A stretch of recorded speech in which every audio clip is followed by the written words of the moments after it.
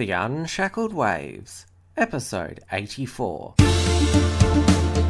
Broadcasting from Melbourne, Australia, this is The Unshackled Waves with Tim Wilms, brought to you by theunshackled.net.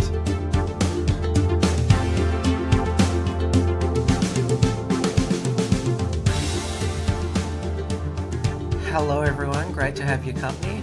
We've got another report show coming up. This time it'll be on the verdict of the trial of the Bendigo 3 in Melbourne that happened this week. Both myself and Associate Editor of The Unshackled, Tom Peroni, were present on the first day of the trial, so we thought we'd get together to discuss the trial, the verdict and its implications. So let's get straight to it. Back to the show. Thanks for having me, Tim.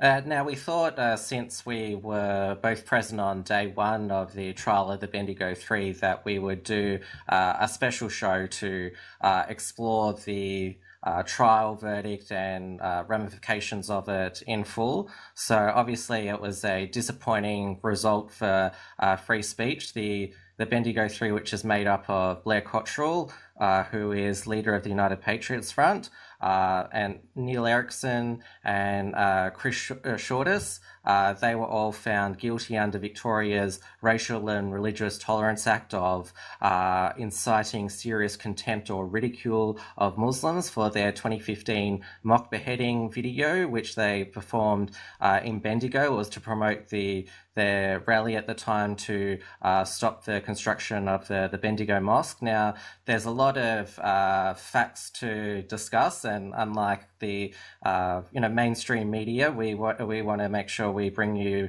the truth about the facts of this case and what the verdict means. But we might start with the video itself, which involved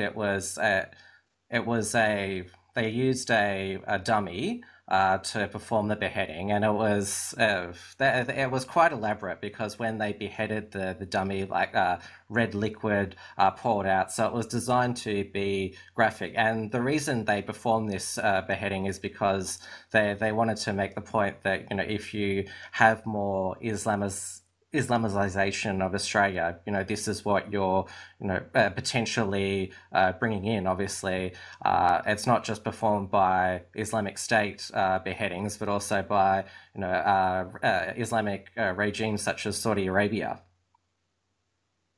Yeah, well, look, to be honest with you, I don't personally agree with the way in which they went about expressing their message. So I thought that the video in itself might have been perhaps a little bit controversial.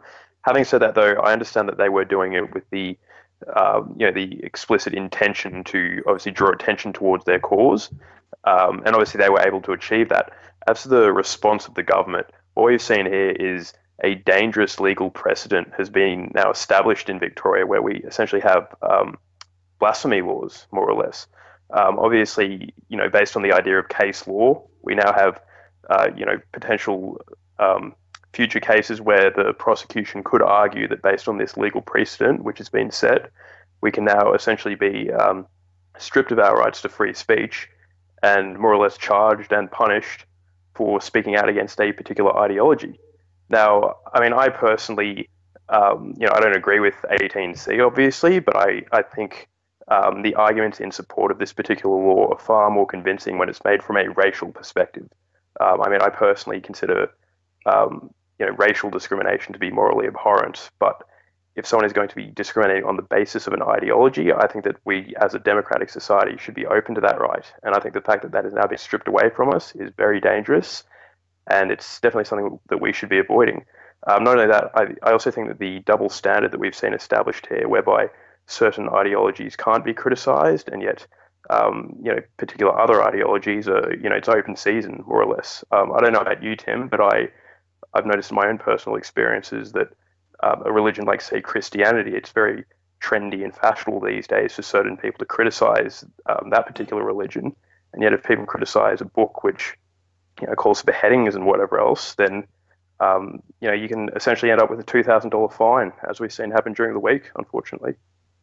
Yeah. No religion is, above criticism, or, should be free from, ridicule. I mean, at the end of the day, religion is still, an ideology, and, where, we have a right in a free society to question it. And you're right, there's a double standard. I mean, Christianity is, mocked probably almost daily by Australian comedians, but there's it's interesting, under this Racial and Religious Tolerance Act, which has been in place in Victoria since 2002.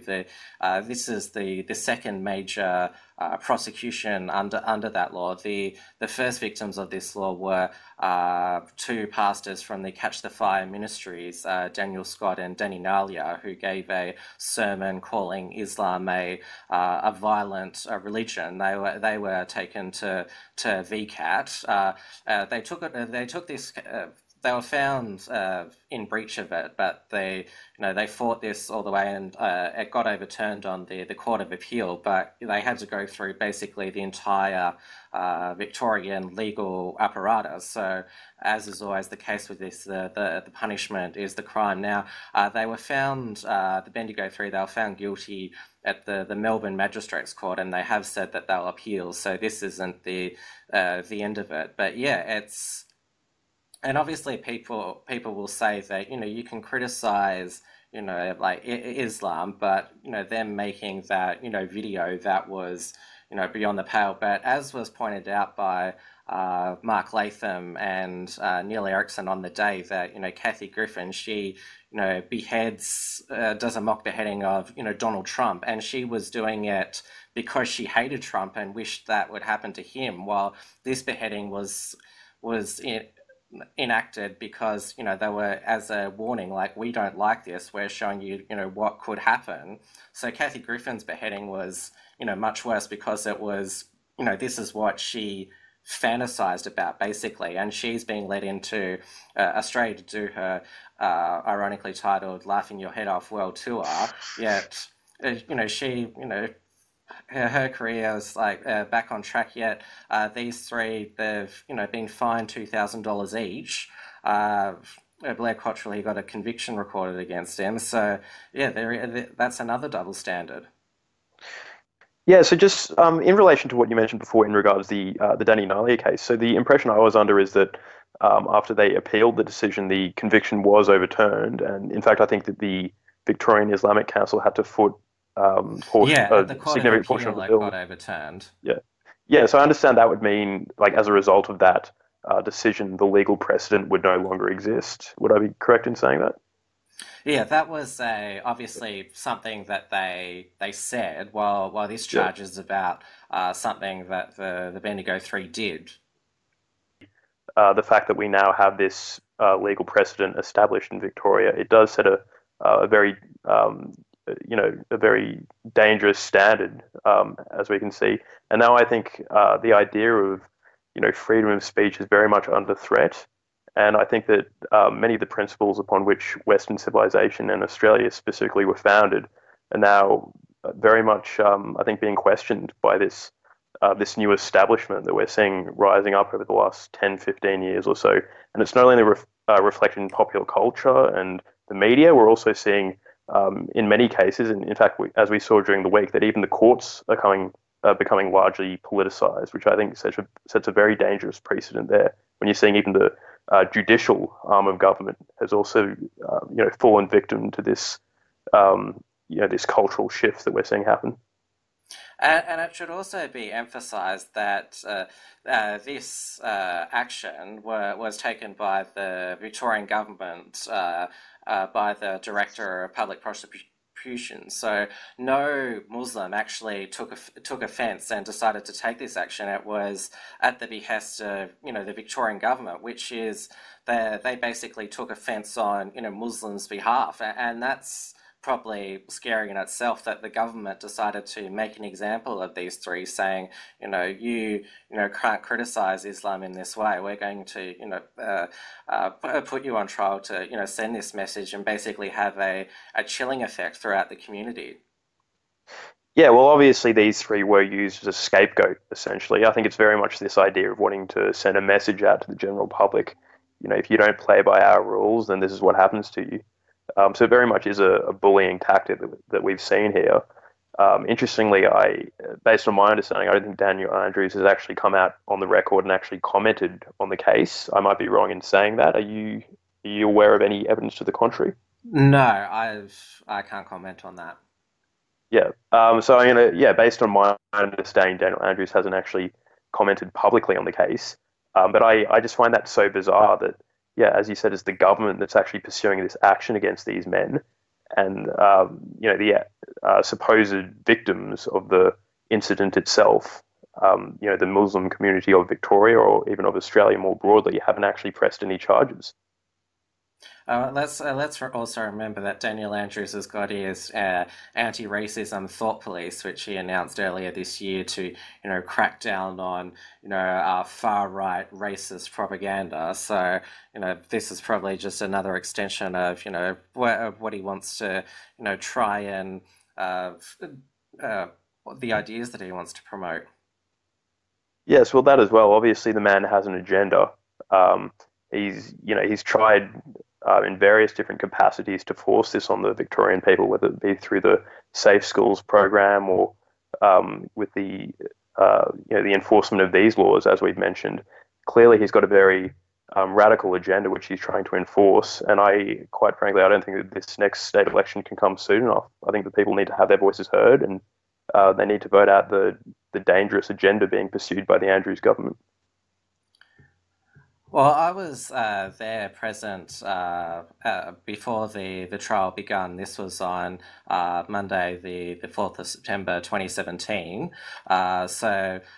This was the Bendigo three. They entered the court there, and there was, of course, as always happens whenever these patriots appear in public, there was a leftist counter protest. It was organised by the Campaign Against Racism and Fascism, which is a collection of socialist groups, and of course, they said that these Nazis are on trial for their racism. Their chant was no Nazis, never again.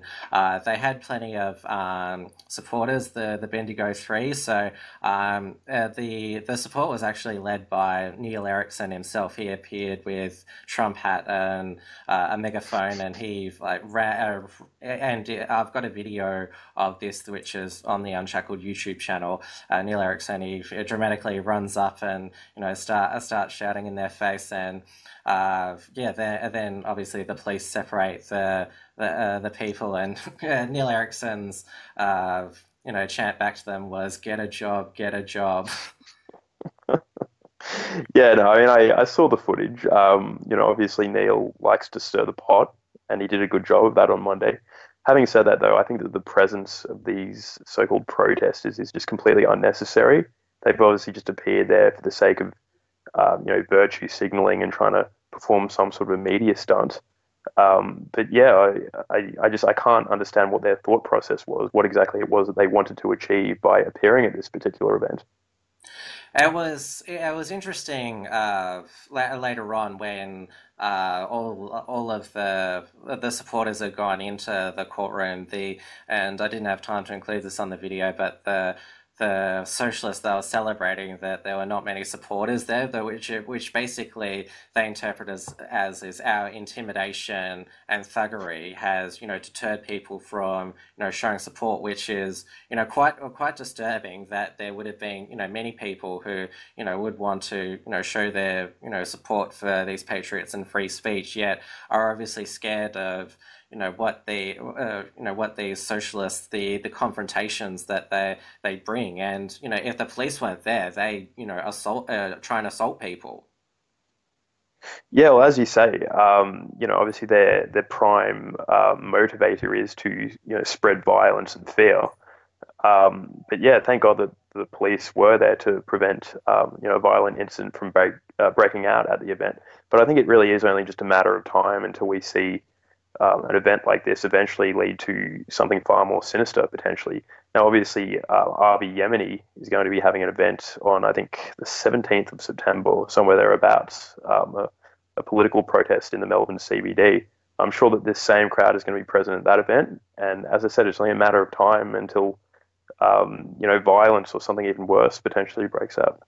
Yeah, they said at the conclusion of their rally that they're going to be at that rally as well. So uh, Okay. they make an effort to go to anything that has a tinge of right wing conservative or nationalism to it, and provoke this. And the mainstream media, of course, they report this saying, "Oh, there were clashes here." Well, there's only a clash because the leftist counter protesters show up. Yeah, well, exactly. Fake news, right? They'll just do anything for a story. I mean, obviously, anyone who was there on the day would have seen that it was only one particular side who was inciting violence, and yet, nonetheless, everything that we saw from the mainstream media was trying to push an entirely different narrative. Now, as you said, they are obviously going to be present at this event coming up on, as I said, September 17th or somewhere thereabouts. You'd have to check the Facebook event to confirm. But I would encourage any of our viewers to, if they can, if possible, make it to this event and show these guys that you're not going to be intimidated into silence, and you're not going to be forced into hiding your political opinions. An interesting side that there was one of the nationalists I'm friends with on Facebook posted a photo of one of these socialists that were holding up their no Nazi sign, and it's this really puny skinny guy. And like all the comments are like, that's who we're afraid of. How are like people, men who look like that, basically terrorizing Melbourne. Yeah, actually, I think I might have seen the same image that you did. Yeah, obviously this guy wasn't exactly the most menacing character, but I think that when they do get together in a crowd, they sort of get this this exaggerated perception of self, where they suddenly think that they're 6 feet tall and 200 kilos. But as you say, I think most of them on their own, they're usually just scrawny little 20-year-old uni students. So it's nothing to fear, I don't think. And it's, I can't believe there's some people who, like, because obviously I mentioned before that Neil Erickson, like, he made a very dramatic entrance that, he was deliberately trying to, provoke an incident with the socialist crowd. But, that's basically saying that, you shouldn't antagonize them because otherwise they'll turn violent, which is basically, be nice to these socialists, otherwise they'll turn violent, which is exactly the wrong mind frame. That's the same thing as be nice to Muslims, or they'll attack us. I mean, provocation is not doesn't excuse a crime. Yeah, well, it does reek of victim blaming, doesn't it? Obviously, Neil was just there to have his day in court, and I don't think it's really right that a man who was obviously already in a very stressful situation was then made to feel even greater pressure as a result of having a few dozen so-called protesters there to harass him on his way into court. But no, good luck to him, I think, and the fact that he was willing to stand up to these people and make a bit of a joke out of their presence, I thought was fantastic. So good on him, I think. And while he was in Melbourne for the trial, he decided to gatecrash a Yarra City Council meeting on the Tuesday night. The people that were with him, based on the signs, they appeared to be associated with the Party for Freedom, which is probably the best, dare I say, trollish nationalist group in Australia, with some of their hilarious signs. So they went into the chamber with their chants, Aussie Pride nationwide, and most of their abuse was directed at Councillor Stephen Jolly, who's well-known Melbourne socialist, because, of course, for those who don't know, Yarra City Council, they basically started this chain reaction of councils voting to cancel Australia Day. Now, Stephen Jolly was like, how dare they disrupt a democratic meeting, which is, of course, a bit rich because, we saw, refugee advocates, shut down the federal parliament at the end of last year. So my attitude these days is give the left a bit of a taste of their own medicine, and let's see how they like their inner city council meetings being disrupted.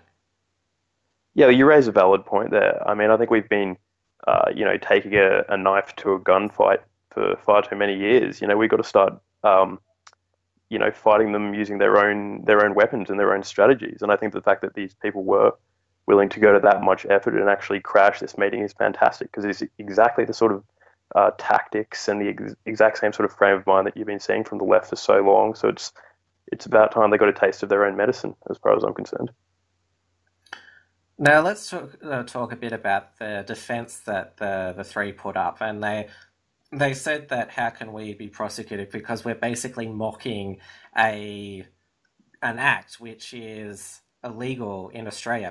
They said that beheadings are not legal in Victoria, so we're basically the government's prosecuting us for offending people by saying that beheadings are wrong. And they also made the point that why would a Muslim be offended by this if it's because the government's basically saying that beheadings are part of Islam. Yeah, no, you do raise a valid point there. I personally am not a legal expert or anything like that, but I think that the legal defence asserted by the Bendigo Three was obviously very solid. And obviously, we've talked a bit about the consequences of the decision, and it's probably like obviously people like us are not deterred, but there's certainly a lot of people who will see this verdict and be even more hesitant now to raise concerns about Islam, criticize Islam, because look at what's happened to these three. They've gone through this ordeal through the courts, hanging over their head for what is it, over a year now.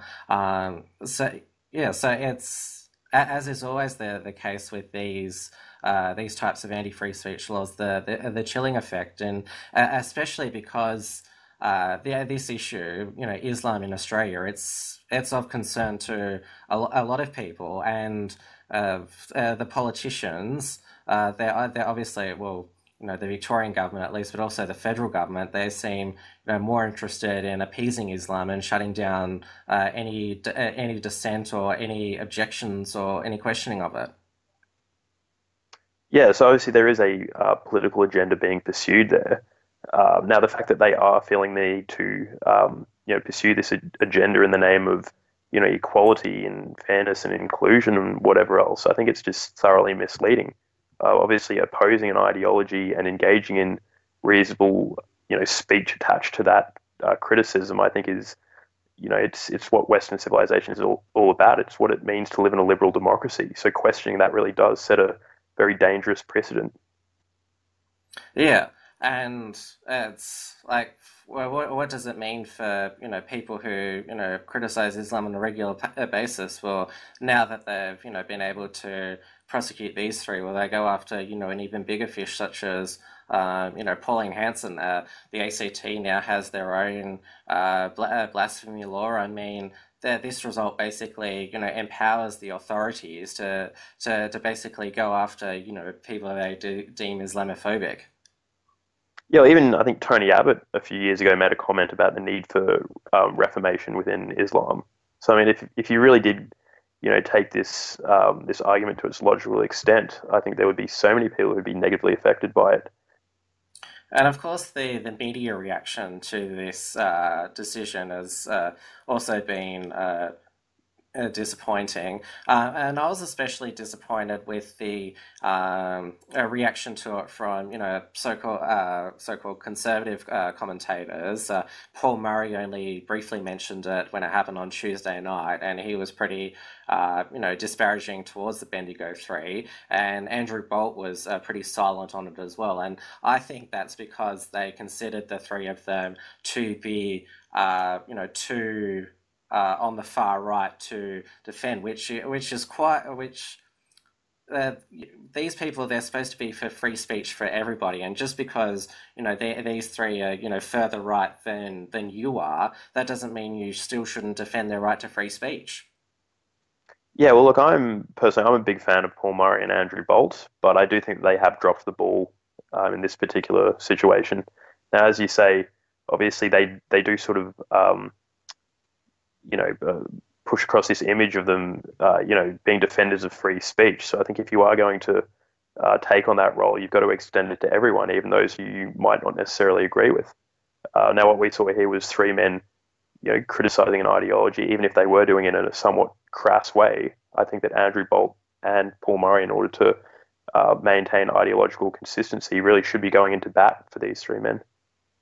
It's probably because Chris Shortis, does admit to being a, white nationalist, which is, yeah, which he says there's a difference between being a white nationalist and being a racist and a Nazi. And I tend to agree there's a difference between white nationalism and obviously Nazism, but I don't agree with, white nationalism. But I still think that, he has a right to his opinion and he shouldn't be hauled through the court. And Blair Cottrell, I'm pretty sure is of the same view when it comes to white nationalism. So I think I don't agree with everything they stand for, but I'm still defending them. Yeah, no, exactly. You don't necessarily have to agree with the person's ideology. In fact, I'm just trying to remember that Voltaire quote about what is it, where I don't agree with what you say, but I'll defend to the death your right to say it, or something along those lines. And I really think that a quote like that rings true in a situation like this. You don't necessarily have to agree with the specific words that were said by the Bendigo Three, but nonetheless, the underlying principles there, the defense of free speech, I think still needs to be upheld at all costs. Well, it was good to see that Avi Yemeni he showed solidarity with them. He showed up on Monday afternoon. He did a live interview with Neil Erickson. So clearly he thought that this was important. And of course Avi Yemeni, he's Jewish. He's unashamed Zionist. I mean, he hates Nazis. I mean, his language against the Charlottesville rally was pretty strong. And if he thinks that these three are worthy of defending, then they're probably not as extreme as the media paints them to be. Yeah, well, I understand that Neil Erickson, despite his controversial past, is now reformed in his views. So he's obviously still of the conservative leaning, but he's no longer associated with the anti-Semitism and all that. And I think if someone like Avi Yemeni, who's obviously Jewish, is able to forgive this man, then I think that obviously speaks volumes. In fact, I was watching an interview on Avi's Facebook page where it was him and Neil speaking following the court case. Really interesting stuff. I would recommend our viewers, if they get the chance, to check it out on Avi's Facebook page. Yeah, and yeah, definitely. I think that the media as a whole has dropped the ball on this, and it has like this should be. It's in my opinion, the biggest attack on free speech. Yeah, it's it's not on the front page of the Australian or the most talked about thing on Talkback Radio. It's just that these people, because they're a bit more extreme of let's just not touch that. I mean, that's basically sort of saying that the leftist characterization of them is effective, and all the left have to do is call someone a Nazi enough times, and then suddenly they are deemed so by everybody. Yeah, well, look, I wasn't exactly thrilled with how the media portrayed the incident. Having said that, though, the Australian did actually write up a very fair story, I thought, that did really give proper coverage of the issue. So it might not have been on the front page, but credit where it's due, the Australian did give fair coverage for this particular incident. But I definitely think, I mean, there's obviously 18C gets the most attention, obviously, with the QUT case. But yeah, definitely, like there's so many other insidious pieces of legislation against free speech in Australia, and this one, the Racial and Religious Tolerance Act, it's definitely even worse than 18C because, as you said, it covers religion as well, basically ideology, and I think there has been too much emphasis on 18C when there's all these other laws that are causing great damage to liberty in this country. Yeah, well, as you say, I think that does overstep the mark where they want to legislate for preventing speech against a particular ideology. Now, as I mentioned before, even though I don't support 18C, I would be more open to I suppose, a restriction on hate speech on the basis of race. But I think that criticizing an ideology, I think that's fundamental to living in a liberal democracy. So once you take that away, what's next? Democracy, I suppose, would be the next thing to be taken away from us. Well, this issue isn't over yet because, as I said, the three have said they're going to appeal. So this will still be news in the future. So we will definitely keep following it because it is, an important battle for free speech. And thank you once again, Tom, for coming on the show and helping to give this report. Thanks for having me, Tim. My pleasure. And we do hope in future to cover more events in not just Melbourne, but also in other cities as well. So hopefully we can bring you more shows like this and more raw footage from on the ground. Alright everybody, that's the show for today. A reminder that I set off for New Zealand on Monday the 11th of September to cover that nation's general election, which is occurring on Saturday the 23rd of September 2017. I'll be bringing you interviews from candidates and activists, as well as some on-the-ground reports. And also I'm getting closer to arranging an election night live stream between the Unshackled and our friends at Right Minds New Zealand, so hopefully I can confirm the details of that shortly. And of course, another event that we have coming up is that the Unshackled is sponsoring the first ever Liberty Fest conference in Brisbane on Saturday 14th of October 2017, which is hosted by our friends at Liberty Works. And also, supporters of the Unshackled can get a 20% discount on tickets by visiting libertyfest.org.au using the coupon code LFUNSHAC, all caps. Thanks once again for your company, and we'll see you next time. Thanks for tuning in to The Unshackled Waves. Please visit theunshackledwaves.net for all the ways to subscribe and follow the show. Don't forget to pick up your free ebook at theunshackledbattlefield.net and keep checking out theunshackled.net for all the latest news and commentary.